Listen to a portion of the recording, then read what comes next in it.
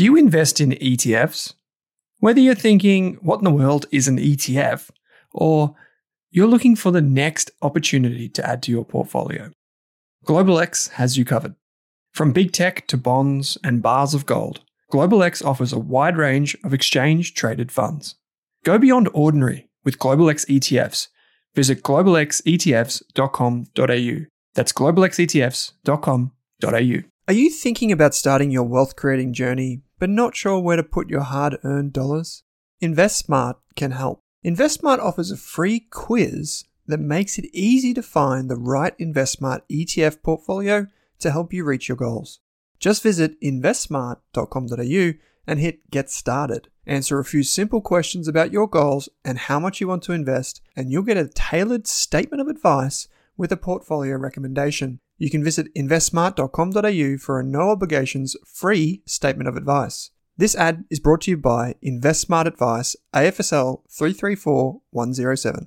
Hey there, here's a quick note. This podcast contains general financial advice only. That means it's not specific to you, your needs, goals, or objectives, so don't act on the information until you've spoken with your financial advisor. You'll find our full disclosure, disclaimer, and link to our financial services guide in the show notes. Drew Meredith, how you going? Pretty good. Yeah, pretty good. That's good. We're here at the ASA event in Sydney, so if you hear some clickety-clackety, it is the pots and pans and the cups and saucers that are going on in the background. And the fan boys and girls for Owen. We've got some rope around the little podcast area, and there may be some intruders in a few minutes, because I don't know if you know this, Drew. Actually, I'm 99.99% confident that you do not know this. Tea and coffee starts in 15 minutes. Oh, is that why I wasn't supposed to be running late? Yeah, you got your back to them. That's just nice. But I'm sure the back of you looks very good in those brand spanking new pants, mate, and brand spanking new shoes. You can't see it. Drew's in a bit of a white and cream ensemble here today. So, mate, we're going to be answering some questions here on 2 Cents. Caught you off guard, but what have you been working on? A lot this week. Quite a few client meetings, catching up with a few fund managers and investments, and walking through our golden rules again. Golden rules. Give us another. Do you have another one? Or no, we've cut one and cut it back to 9. I think it's important to there was some overlap between the initial 10 that we put out there, but we met groups like BlackRock this week, who run the iShares products, and we're discussing portfolio construction and how to improve a lot of as you'd see, a lot of people that come in to see us have multiple ETFs in their portfolio and not necessarily an overriding strategy. So how do we help educate our clients on that? And what were you working on? What was I working on? Well, I've been here in Sydney since Monday. The team joined us, and basically the whole Melbourne office has come up and tripled the population of the Sydney office across all the businesses. But yeah, we've just been up here. We've been doing some podcasts, been chatting, caught up with Will Culbert from Contact Asset Management yesterday, talked about a few companies, and just generally chatting to investors this week, which has been heaps of fun. We released 2 podcasts this week. Actually, one of them's this week and one's going live next week with the co-founders of Judo Bank. Yep. Which is like a $1.5-2 billion business bank. It was one of only 4. A lot of people don't know this. It's one of only 4 unicorns in Australia, at least at the time, which included Canva and I think Atlassian, and there was some other company in there. I can't remember the name of it. It's the most popular for small businesses like ours. Oh, yeah? Yeah. Did you use them? We don't have any debt, but whenever we've looked for any debt for purchases or assets, it's always been referred to Judo almost straight away. Yeah. Yeah, right. Yeah. So that's a really popular business for small businesses, but it's also, I think about like the mid-tier, small to mid-cap companies in Australia that could have a 10-year runway. I think this might be one of those businesses I need to do a bit more work on. But yeah, it's grown in spite of the major banks. So it's cost of capital. I think they seem to have that under control as well. Yeah, which is good. They obviously do rely on a little bit of funding, but they've got a lot of term deposits now, basically out of nowhere. The wonderful thing is the founders are still involved. They own a bucket load of shares. And because they don't offer mortgages, Drew, they're not as exposed to many of the regulations around capital requirements. So it basically means that they don't have to hold as much capital and they can lend at higher rates because they're not hamstrung by all the regulation that comes with homes and mortgages. Yep. And so that's why their net interest margin could be 4 or 5% as opposed to 2% for a retail bank. Yeah. So that's a really interesting business. Go and pop it on your watch list. This week did the Selfwealth Live program, which was really popular, probably because I put a cheeky headline in there, which was $10,000 that I'd invest in this, and it was Sol Pattinson, for those of you that don't know. For a change. Yeah, for a change. Just mixing it up. Well, the thing is, when you pick a stock, you may as well pick one of the safest ones on the ASX in terms of business models. So that was that, and it tied in well because we shared that with the ASA community who are here today, and Rob Milner was on the stage just before, and so Todd Barlow walked past before. So Sol Pattinson family's in the house, and why not? You see the inflation data? No, I did not. We do not have the buzzer with us on the road. Or do we? We may actually have the buzzer. Monique, can you press the buzzer button? I don't know if you know which one it is, but you don't know which one it is? Okay. Third down on the right. Third down on the right. Andrew Dermott knows what it is. Did it work? Monique's trying to reach down. We're at 3, 2, 1.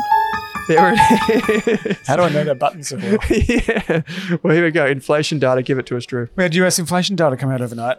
And what do you think happened? It's taking a drink of water. I reckon it went up. Down. Okay, down. It went down. So I was a bit surprised at myself. Yeah, you looked at it like, I just read this. I've also been for on the first time. Too, so it's a long few days. Yep. Headline CPI fell below 5% for the first time in more than 2 years. So when the real onset of the pandemic supply chains hit. So it dropped to 4.9% in the US, which was in line with the expectations. And it just continues to show inflation trending down. And as we've talked about in the past, there seem to be, it's not gone, as the Australian inflation data showed, that I think the cost of flights had gone up something like 35% in the last 12 months. But the goods and a lot of the inflation pressure is disappearing. Well, your mate was presenting here today. He said the opposite. Yeah. Oh, Chris Joy. Yeah. He did. Well, The View. He's usually right on everything, so. Actually, yeah. Well, I did see Guardians of the Galaxy this week, so change the topic. No, just kidding. So there is a view in this room and in the community here that some people think interest rates could go higher, Drew. Marginally, you reckon? Yeah, I think. Are we expanding your pretty confident bet, you're done. By the way, well, so you said it just has to go down. Doesn't matter if it goes up before it goes down. But then, are we also saying anywhere in the world? Going to win the war, not every battle. I think that's the defensive saying that they say. Is it Sun Tzu? Yeah. Sounds good. Yeah. Sounds like philosophy. I mean, you're seeing inflation's generally peaking, and then we've had a few chats in the last few weeks as well about the impact that higher interest rates is actually having on inflation itself. Like if less people can afford to buy houses, more people are demanding rental properties and rents are going up. So it's kind of interest rates are inflationary of themselves. Speaking of, I actually did cameo on the Australian Property Podcast this week, our newest podcast, which is nearly 20,000 listeners in only 5 weeks, which is just unbelievable. Go and check it out 3 times a week. They do a 2 cents segment on that as well, but it's a 2 cents property segment, and it's on a Sunday. Oh, so if you do like a bit of a because the auctions are on a Saturday. Yep, sure. And I had to step in for Pete Wardren, so the quality definitely went down this week. But here are some of the things that happened and what I took away from it. So property prices are now expected to go up in 2023. We are seeing dwelling approvals at the lowest level for 2.5 years. So no new houses. The time on market for current listings is shortening. Yeah. We are seeing clearance rates at huge levels, like unprecedented for this time of year. But volume's quite low. Volume's quite low because supply is down. Yeah. So demand is rising despite rising interest rates, which is really interesting. And we also are seeing at the same time a kind of there was a time when there was a huge difference between fixed rates and variable rates. Now that's starting to normalise because the 3-year forward interest rate is falling. Yeah. So implying that rates, yes, may fall. But what this actually means, Drew, is that property prices might not actually fall. But more. Yeah, more. I think they're generally down at least 10 or 15%. So the profit or the fat that came during the pandemic kind of lockdown and blowout afterwards. Yeah. That's kind of disappeared. And you're setting up, I think there was something like 1,600 construction companies have gone bankrupt in the last 6 months or 9 months. And all those things are going to impact on supply, which should be positive, along with immigration, I think we talked about last week. Yeah, but huge immigration. Interestingly, the Chris Bates, who's on the podcast with me over on the property podcast this week, he was talking about this idea of a profitless boom and what was coming. This was like 2 years ago. And sure enough, all of these builders are going bust.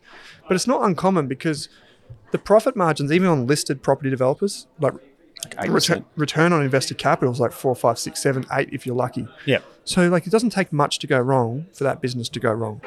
And I think a lot of people underestimate that. They just think size equals good, which is not necessarily the case. Other thing that we should probably just mention, pay some lip service to, is the budget that came out this week. There were a raft of different initiatives. What I would say is it's very underwhelming. That would be my summary. Small business incentives, we've got the $20,000 instant asset write-off that's hanging on for it looks like another few months. Yep. So go out there and spend what they're saying, up to 20 grand, asterisks. There were some incentives for energy bills and those types of things, mainly for low-income earners. They didn't make a change to the stage 3 tax cuts, but that is very polarising.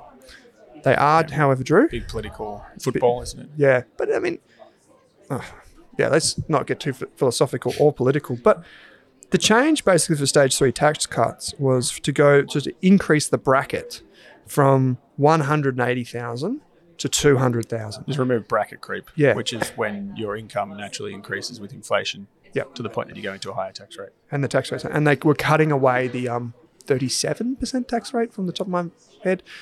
So it's just simplifying that. Yeah. And there's already been other changes that have come in that have helped low and middle income, but this is the polarizing one because it helps people on higher incomes, obviously up to 200 grand. But it was already baked in. That was the other part, wasn't it? Yeah. And that's probably what I think. The other thing that was announced was a huge amount of spending for the Brisbane 2032 Olympics. Totally forgot that was happening until the budget. But basically they announced all this spending, billions of dollars, but it's coming in the future, not right now. Yeah. So we'll kick that can down the road. It's kind of focus on, the people most hardest hit by the increasing cost of living. Yeah. That's where most of the budget looked like it was going. They went ahead with the higher tax on balances in super, over $3 million per person, Yep. which isn't a cap. It's just an additional tax. It's a cap. Yeah. It is a cap. It's not a cap.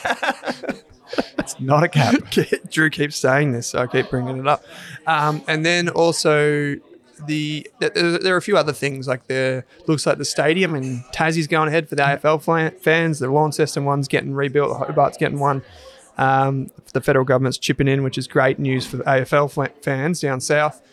And that's like, there were some other takeaways, like for healthcare, the NDIS is not really being touched right now. So property investors can enjoy more. In order to build more houses to fix the supply solution, property investors are going to get increased depreciation rates for certain types of homes, like build to rent. Yeah. And also the land tax that applies for creating land for build to rent is going to be reduced as well. So a few unlockers there. One of the things that is just all talk and probably smoke and mirrors is the plan by the government to get 1 million homes built, which is just an outrageous number. It is like, of all the things you've ever heard in a budget, during a construction crisis. Yeah, that has got to be the most ridiculous thing. To believe that, you'd have to believe that we're going to build 10% more homes than we've already built altogether in 10 years. Yeah. When the building industry is going bankrupt. So anyway, we could go on, but it was a bit of a refreshing budget, though. I think back in black. Yeah, the last kind of 5 years or so, there's been this focus on everyone getting something. Like it was, what did you get, or who won, who lost from the budget. But usually, it should, if under good policy, it should just be a tinkering. Yeah, you're not making massive changes in policy of the budget. That's why parliamentarians are there to manage the country during the year, not just in May. Yeah, absolutely. The other one is, I just wanted to do, rather than a buy, hold, sell, I just wanted to see how Australian you are. So I'm going to ask you a series of phrases, and you have to tell me what they mean. This is a test. Okay. Do you know, if I was to say it's a pineapple, do you know what it is? A $50 note. Okay, what about if I say, do you know what a bushman's handkerchief is? His hand, I assume, or his wrist. Basically, yeah. Someone called it blowing a lobster before. No, not blowing a lobster. Blowing an oyster, says Monique. Blowing an oyster where you put your finger over your nose and you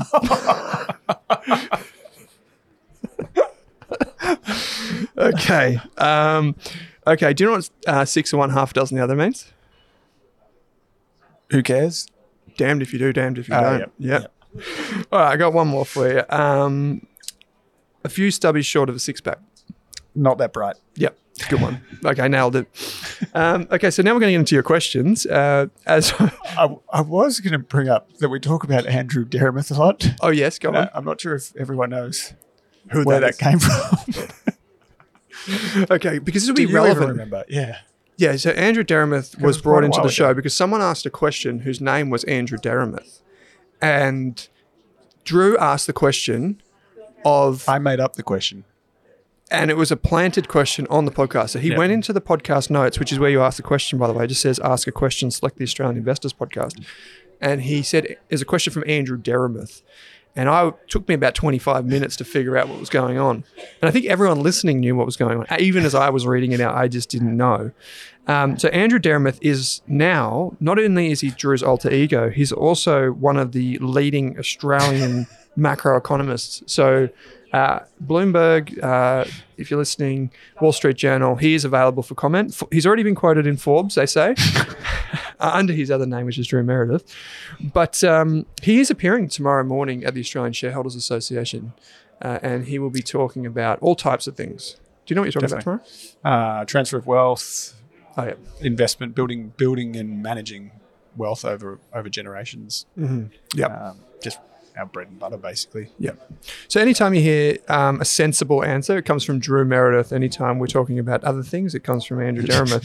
But we are going to be answering your questions, speaking of serious things. And it's, as always, our answers are limited to general financial advice only. If you need personalised financial advice, you should reach out to a financial planner, like say Drew here or whoever you trust, and get personalised financial advice that can take into account your needs, goals and objectives. We simply do not know who they are, which is why we also ask you for a funny question when you submit your question, because it actually helps us anonymise it and remind everyone that it's not too serious. We're kind of talking about personal finance and investing, but you should seek the advice of a licensed and trusted professional before acting on the info. You can find out more in our financial services guide. As always, we will award each week's best questioner name an award, which is the Value Investor Program. It's 499 clams for nothing. You get the access to the course and all that. You just write into us if you are selected. So, Drew, the first question comes from, why play chess when you can play checkers? And they say... Solid name. It's very good. Looking at buying some LIC and other long-term individual stocks, but I'm shopping around for a broker. Currently use Superhero.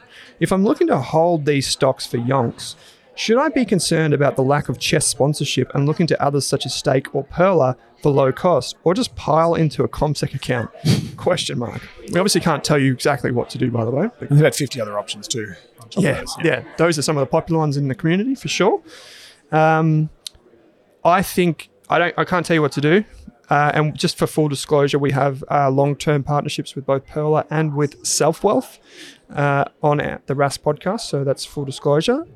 I only use brokers with chess sponsorship. So that's where you have the individual number registered at the ASX, basically tied to your shareholding. Yep. So that means if the broker goes bust, the ASX can still identify you as the shareholder. And you transfer on off between brokers easily. Yeah, you can transfer in and out, and it's really easy.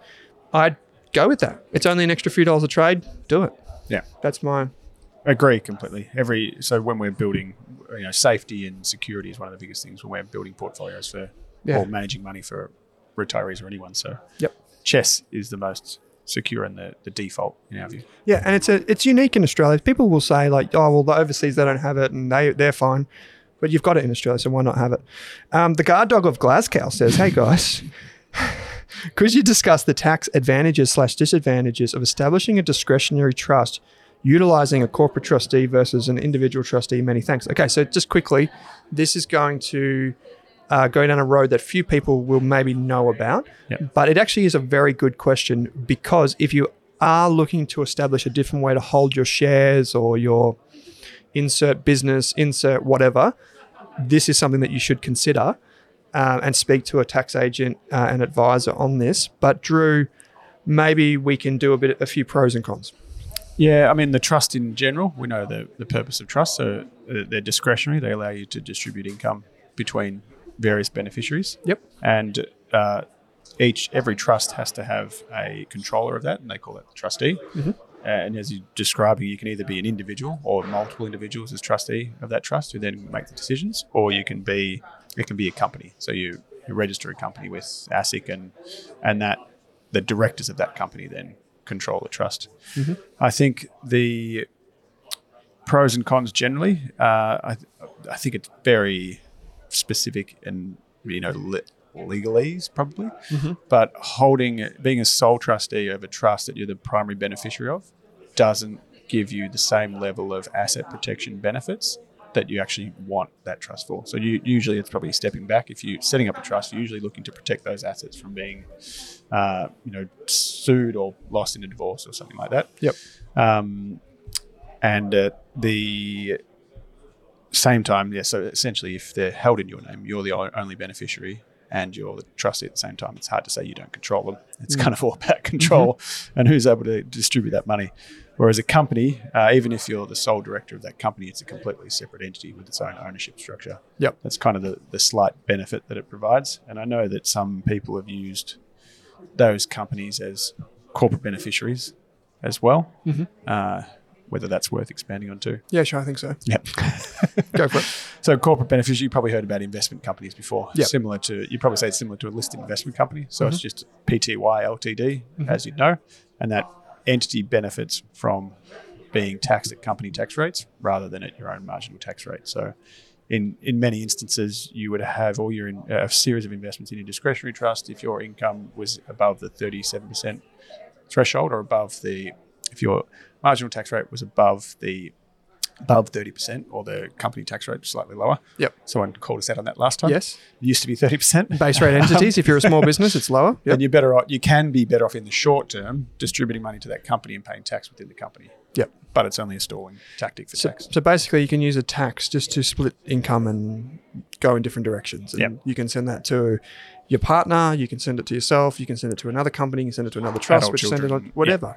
Yep. So that's why people use them. People use them to hold business assets as well, as you said, Drew, because if it's not in an individual, like if the corporate trustee of a trust holds and takes control of a business, then it's an extra degree of separation from an individual who might have a home and a mortgage, which could, in the eyes of the court, be fair game. Yeah. So they try and avoid that. Exactly. Just distinguishes ownership. Yep. To a completely separate entity. Yeah, and you can probably be thinking it's a few grand a year to set up one of these and have it maintained and tax returns and all that sort of stuff. I have one, and it makes a lot of sense for many business owners, but also for many investors as well. So Wayne Kerr, spelled Kerr, says, if you have enough liquidity to purchase a brand new Ferrari, Drew, which is probably on brand with you, to be honest. No, not at all. Well, do you like luxury goods? No. I thought you were Australia's expert on luxury items, but that's okay. ASX expert on the one. Oh, right. Okay. Yeah, of course. Yeah. If you have enough liquidity to purchase a brand new Ferrari, but the capital allocation to the luxury good is essentially an opportunity, as you could be investing in potentially lucrative deals in the private equity space or even equities, would you take out a loan instead for the Ferrari and hope to get a better return than the interest rate payable? So I think the question is effectively, I was trying to reconcile what this is. It's complex. Yeah, but I think the question is, imagine you have, say, $500,000 and you are given a choice. You have to buy the Ferrari, or you can take out a loan and use that money for something else. I think that's what it is. To pre-order on a Ferrari, because a lot of the time you can buy a Ferrari and sell it if you're allowed to sell it. Yeah, true. After it is actually released for a profit. So, well, that's what I'm thinking. Yeah. So what would you do? I'd never spend that. I don't like cars. I'm probably a bad example. I had the same car for about 15 years. So, but if I forced you, if you force me, that's your choice. Your choice is to leverage into equities. You would? So you wouldn't buy the Ferrari in cash. You'd buy it in debt and then use the money in equities and hope the return covers the interest. Is the debt secured by the equities or the car? I don't know the answer to this question. Yeah. But what I can say is, I think I would buy the equities. Yeah, go the equities. I'm just not a car person. Then my family's been involved with cars forever, and you find that cars go in and out of style and taste, and they can be incredibly popular and then not popular, like any liquid luxury asset. David Dicker, co-founder, CEO of Dicker Data on the ASX. DDR is the ticker symbol for those of you playing along at home.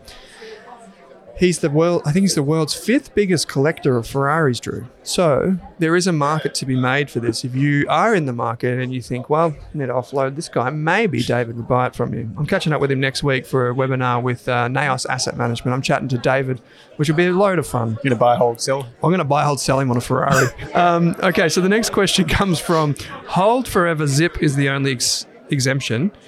This is a hard question. I wasn't sure if we should tackle this. This is an Andrew Dermott question. This is an Andrew Dermott. Okay, just slip into the mode. So with China trying to rival the US dollar, deals with India, France and Brazil in yuan, what's the implications on the stock market? I think you're looking at quite a short-term trend here, that these individual deals. But what you're talking about is, it seems to be a popular topic that comes up every 2 or 3 years, which is everyone going off the US dollar.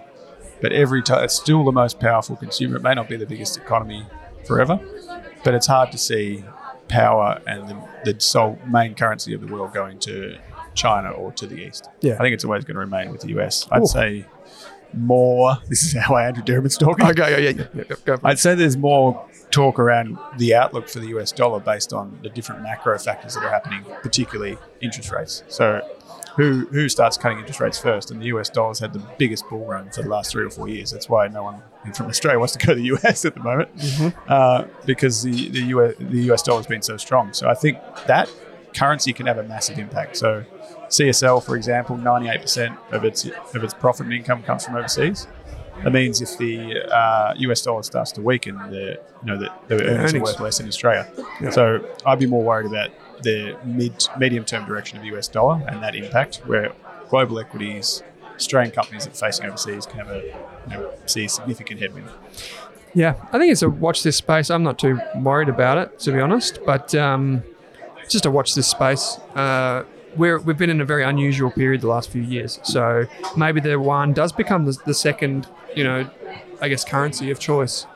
But it's still, for the most part, from everything that I know, it's still the safe haven asset is that greenback US dollar. So the next question comes from Tax Walker, which is a play on the Adelaide Crows centre-half forward, I might say.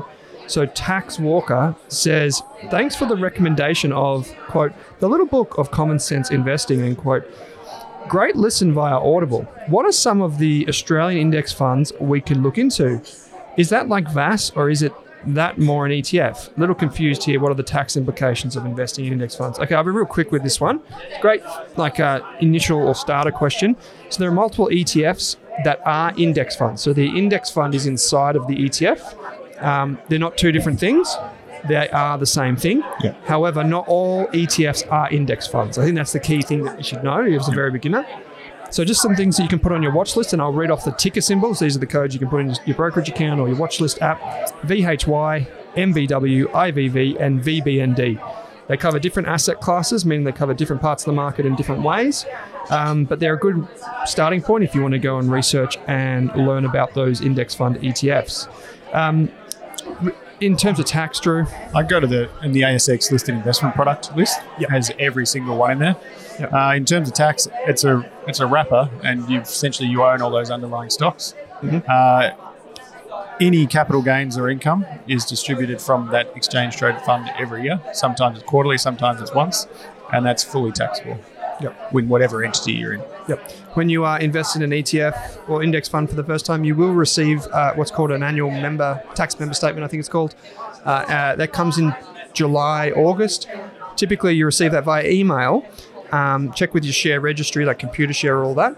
And basically what you get is it breaks down all of the different components of your income, whether you've got franking credits, income, traditional income, overseas income, capital gains, and you just hand that to your accountant and Bob's your uncle. Exactly. Yep. Okay, so we've got a few more questions here, Drew. We'll cut through a couple of them. That's the crowd trying to come and get your autographs. Yeah, they're trying to come over here and they're looking at us. I think they're trying to get a stamp from me that I've got in my hand. They need to collect a stamp from our stall to get a prize. So do you have the waddles? I don't have a waddle thing on me, but someone's probably taken that and then stamped everything. So Drew's little waddle stand is currently unattended because he's over here recording a podcast, so it's probably gone now. Okay, so Morgan How's That says, "G'day, gents. I'm in the process of moving from CMC Markets to Selfwealth or Stake. I would love to know if you think purchasing the premium options for Stake or Selfwealth valued around $20 each per month is worth compared to purchasing the Morningstar Investor subscription of $56 a month. I love the fundamental analysis and will miss this option with CMC Markets. I am switching brokers for greater tax benefits in our personal situation. Thanks, lads." Okay, so quickly, I don't know how switching brokers would necessarily have tax benefits.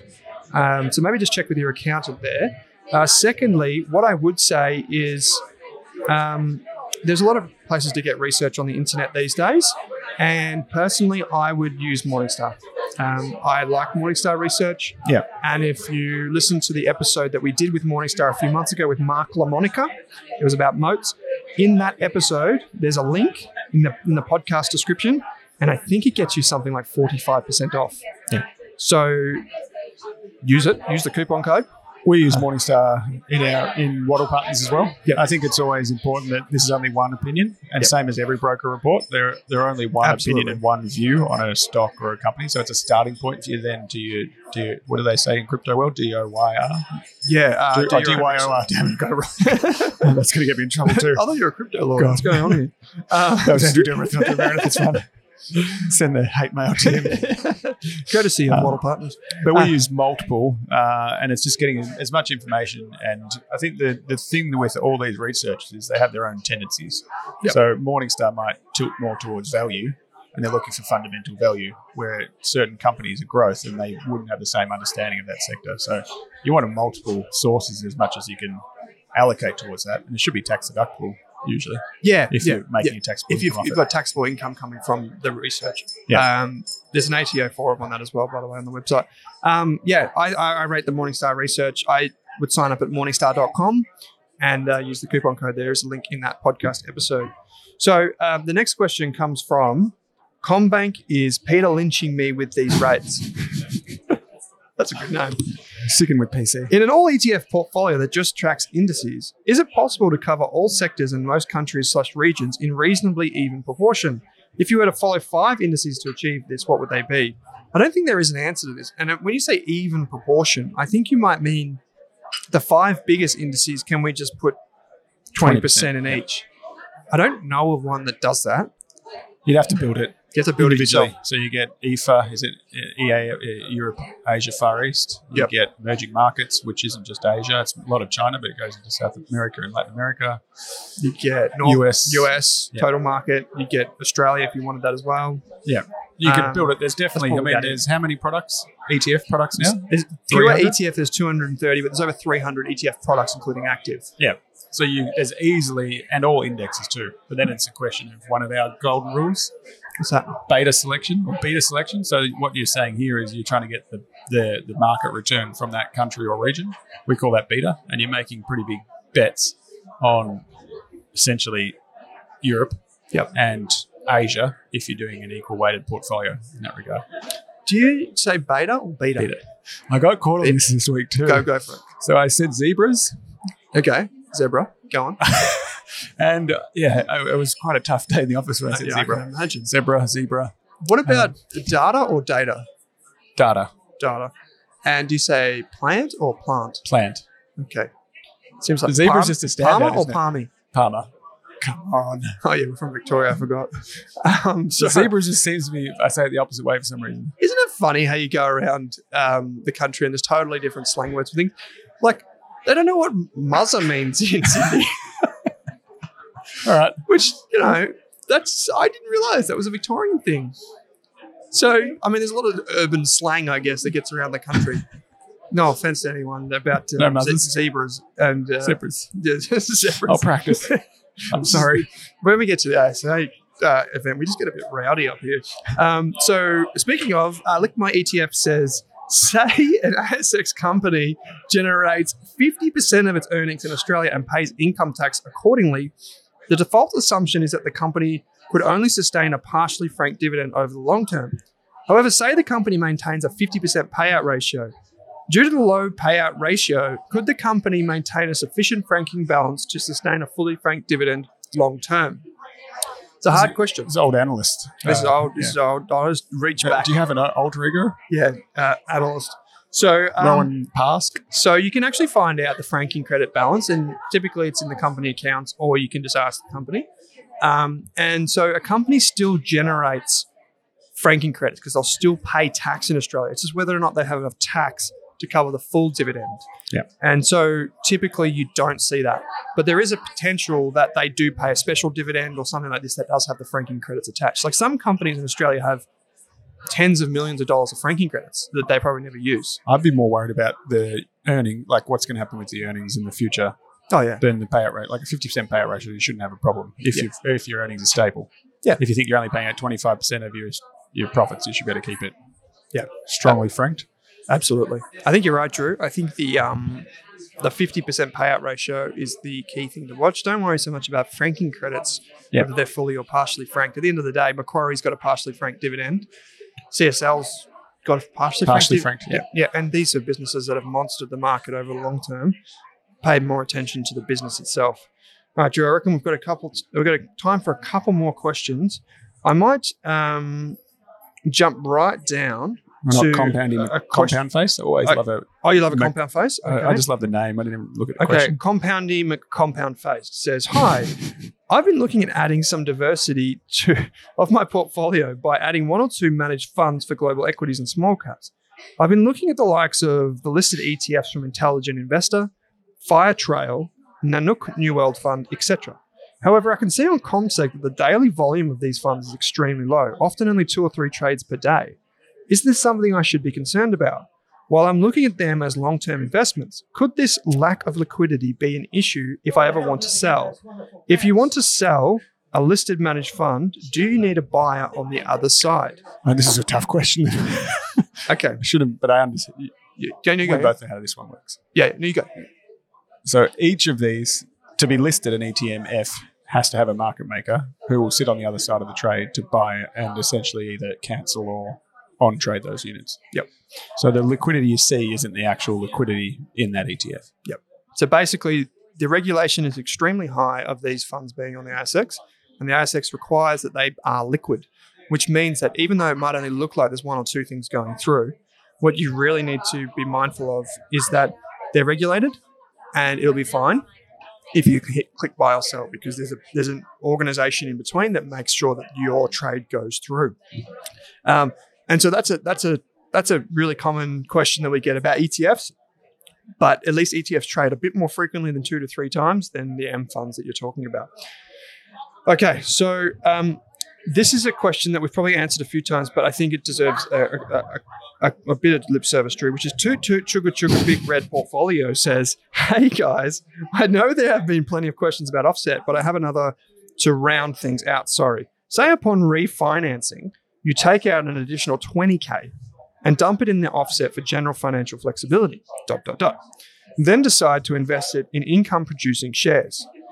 Is the interest deductible as you're saving less on interest? Is it that a redraw would be deductible and an offset wouldn't be? The redraw is seen as a separate loan in the eyes of the taxman, whereas an offset preserves the original loan, right? Does original intention matter? Generally, of course.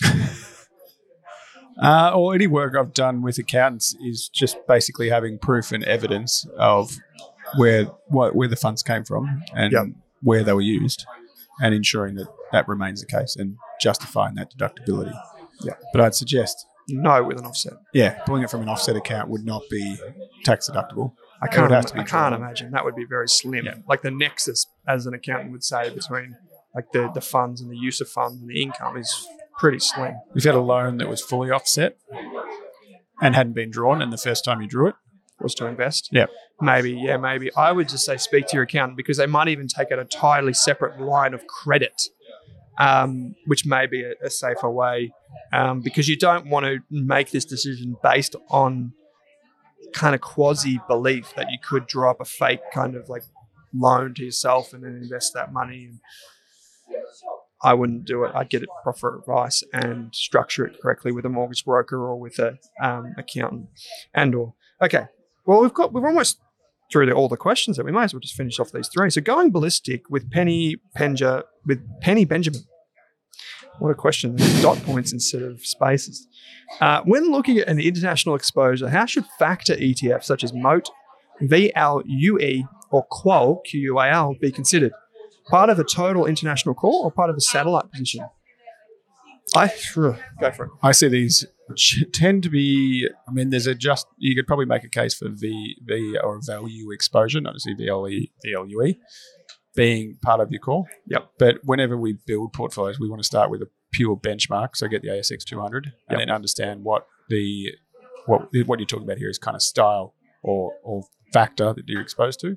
So the ASX has a lot of financials and materials companies, which are cyclical and thus generally fall into that value camp. Yep. So that's kind of where you'd think, well, if I want to add more value through something like this, that would be a satellite because I've already quite strong value in my core. But I think if it's in high quality core, you'd make a case for a small part of your core, but we tend to focus on getting the benchmark exposure first and then looking for more bang for your buck in your satellite. More and that's active share, more targeted approach outside. More different to the index. Yeah, that's where my views kind of shifted a little bit over the years with these ETFs in particular. I think the MOAT ETF is quite different to the others, by the way. The MOAT ETF combines active research from Morningstar into approximately 40 to 50 stock portfolio, whereas the QUAL ETF is 300 stocks from the global market quality focus, and VLUE is 250 companies, and they get a value score. So what I would say is that I could see factor ETFs being part of a core portfolio in a small part, as Drew says, but only if the fee is low. The average fee for an ETF in Australia is 0.49% or 49 basis points if you're in finance. Real core you can get under 15. Yeah, sometimes so you under can 10. Yeah, you can build a full core portfolio for maximum 20 basis points, 0.2% in fees. So anytime you step outside of that now, you've got to consider, is this a core or is this a satellite? If you started talking to me about a 1% fund, whatever it is, I would automatically start thinking satellite, just simply because it's got higher fees. Yeah. Unless there's something about it, but that would be a general rule of thumb. Now, these funds don't charge anywhere near that, around 40, 50 basis points across them. I could see QUAL being part of a core, but probably MOAT, you'd have to have less so because it's more concentrated. And it's more 40 to 50. share. Yeah. And more sector weightings, I think. Yeah. And it's probably evidences that US only. a lot of people build portfolios different ways. So there's a lot of people that will have a fully active core and a lot of people will have a fully passive core. Because we work with retirees, we think you blend them both. Yep. And then because people tend to be fee conscious, we tend to stick, as you're saying, to the super index tracking core as a big part of the portfolio. Yeah, I like it. For the most part, this is a great question, but I think it's a satellite from us rather than a core. But I mean, if someone thinks that they should be in there, I mean, there's worse decisions I've seen made in portfolio construction, that's for sure. Okay, so I've got 2 more questions. I'll read the last question first, Drew, which comes from Readerholic, who says, diversification ended in diversification. That's all they said. So that's a great question. Thank you very much for that. We'll see you next week. And then the extra one, the last question was, I wrote a joke about a sausage. It's an absolute banger. They said, I'm a team member of Woolies and am part of a long-term share plan where I get shares given to me and pending KPIs are met. They vest and they become my securities. Whilst I love getting the shred and the follow-on dividends, I think the shares bring me. What a crack. Kills everyone. Maybe they're talking about shredding a lot. I don't know. I have always wondered why we don't reinvest the cash into stores rather than pay out the cash to shareholders. Interested in your thoughts on dividend payouts versus business reinvestment. Doesn't have to be Woolies related. Okay, so Drew's just giving me the finger. I don't know what that means, but it's like pointing at me rather than the middle finger. Just found the cracker. Found a cracker. Okay. I don't know. It's going to have to beat that banger from the sausage man. Yes, good question. So this is a concept called capital allocation. And at the end of the day, what happens is a management team and a board of directors have to make a choice. In Australia in particular, you'll notice that companies have they take fancy to dividend payments because they have the tax benefit of franking credits, meaning that they can recoup some of the tax that they pay to the ATO and give that back to the shareholders effectively. So that's a preference for dividends. At the end of the day, a company typically should only pay dividends when it can't reinvest its capital, like its profits, back into the business at higher rates and higher rates and higher rates. In theory. Some companies do both. Like you look at, say, something like ARB, which is a bull bar and 4x4 accessories business. Tremendous track record of doing both. It's a growth stock while it's also an income payer. They're quite rare. Some companies don't have huge capital requirements for shareholders, like, say, Dicker Data, which we mentioned, which is an IT logistics business and distribution business here in Australia. Heaps of debt, but doesn't need a lot of the cash in the bank to maintain its business. So what I would say around this one is that it depends. Credit to you. It's unprecedented that I use that. Let's unpack this. Let's unpack it now. And so at the end of the day, I think this is a good use of Woolworths' funds because it's a mature business. It makes most of franking credits. It's a good one for portfolios. That's what I got. I mean, one of the issues that you have with being on the ASX for a lot of companies is that shareholders and analysts and everyone in the market wants you to constantly grow. But growing for Woolworths, every time they try and buy something now, they get the competition committee, saying you can't buy that. You've got too much control over logistics. So it becomes difficult to keep growing without blowing up your core business, I think is the key. Yep. And when that gets to the point, that's when it's better off sending that money to shareholders. Yeah. And I mean, there's a role for both businesses in portfolios. High dividends because they can't grow, and then reinvesting it all. It doesn't have to be one end or the other. So Drew, you've got a smirk on your face there too. I was just thinking of all the questioner names that we've got this week. There's some bloody great ones out there. I tell you what, we have to pick one before we get to your wonderful joke, Andrew. We have to pick one, and we've got some great questioner names this week. Like there's the typical like Wayne Kerr spelled with K-E-R-R, of course. There was a play on words here with Hold Forever Zip is the only exception. Tax Walker, Morgan, how's that? Some great ones. Combank is Peter lynching me with these rates. Lick my ETF. Compoundy McCompound face. Toot Toot Chugga Chugga Big Red portfolio, which is a very good one. Going ballistic with Penny Benjamin. I wrote a joke about a sausage. It's an absolute banger. As a dad joke fan, I have to take it.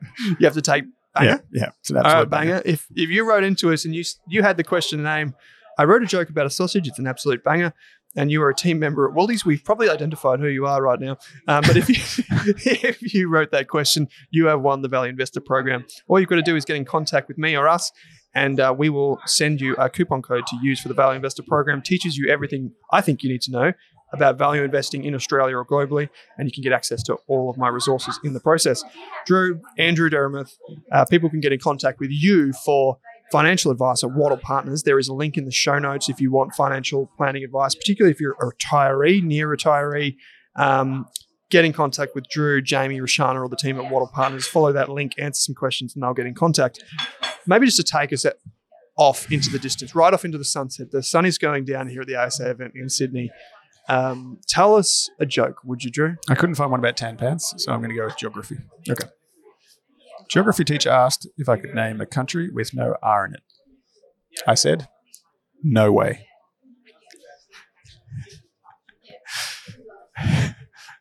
That's actually pretty good. I know. That's actually pretty good. I hadn't heard that one. That's actually pretty good. That's why you gave me the finger. Yep. Well, mate, that was heaps of fun. It was a bit rowdy. Go and check out the Judo Bank podcast. That would be my shout out for this week. I think those are great. They come across from the business podcast over here onto the investors podcast. Both Wednesdays, you'll get them.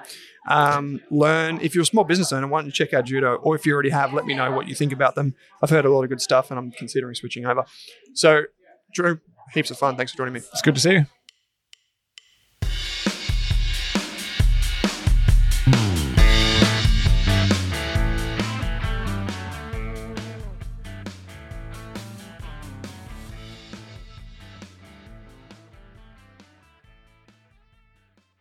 For more than a decade, I've been hunting for the best investors and their methods, strategies, and tools for investing. After years in the industry, countless books, a few degrees, and 1,000 podcasts and live shows, I've rolled this accumulated knowledge into something called Rask Invest. If you've ever heard me talk about a core and a satellite, active and passive, true long-term compounding, or you simply want to know exactly how I would invest, now is your chance. Rask Invest is our new investment service, designed for all types of investors who want professional management of their core portfolio at a low cost from a team they trust. Rask Invest helps you automate your wealth creation and passive income. Simply click the link that says Invest with Owen in your podcast player to join one of our live platform walkthroughs or book a call with us. You can also view the Rask Invest PDS and TMD and get invested with me.